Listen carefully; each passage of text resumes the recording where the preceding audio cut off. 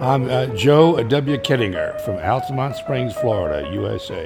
When I was a young boy, all I thought about was flying airplanes, and I built airplanes and dreamed about them. And I used to get on my bicycle and ride out to the airport and watch airplanes take off and land. And that airport was my field of dreams.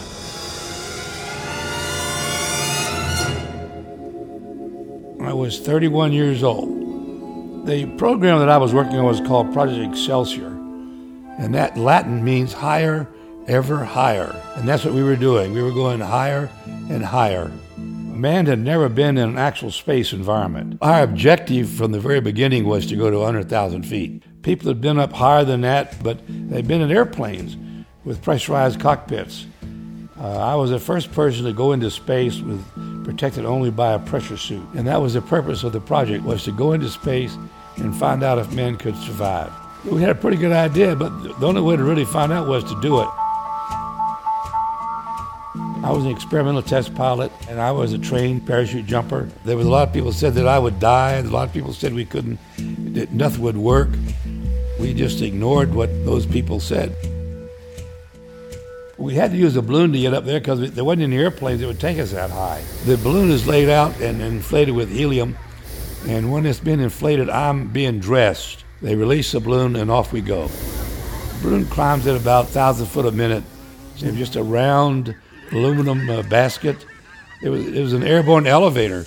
There was an open door there, and I could see 300 miles, so it was quite a perch, quite a view. It was a beautiful view. When you look up, the sky is dark, black. When you're up there above the Earth's atmosphere, there's no sunlight up there. I said, Lord, take care of me now, and I jumped.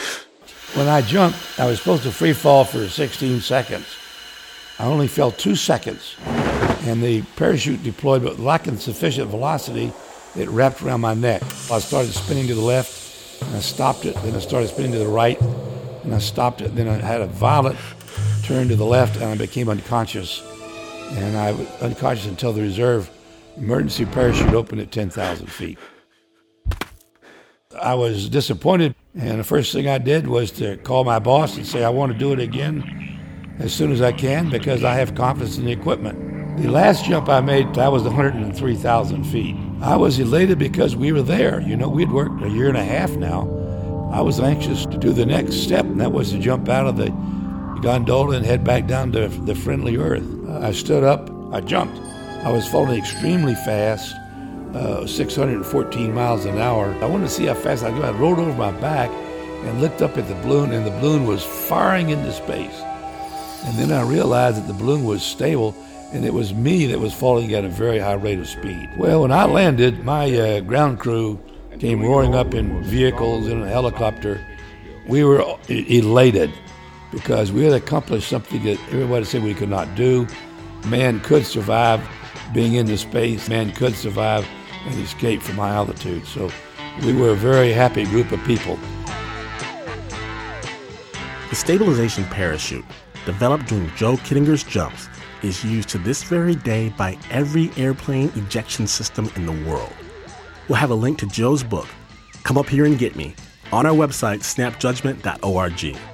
The story was produced by Anna Sussman and Mark Ristich. And now, it's about to be on when Snap Judgment, the Spaceman episode, continues.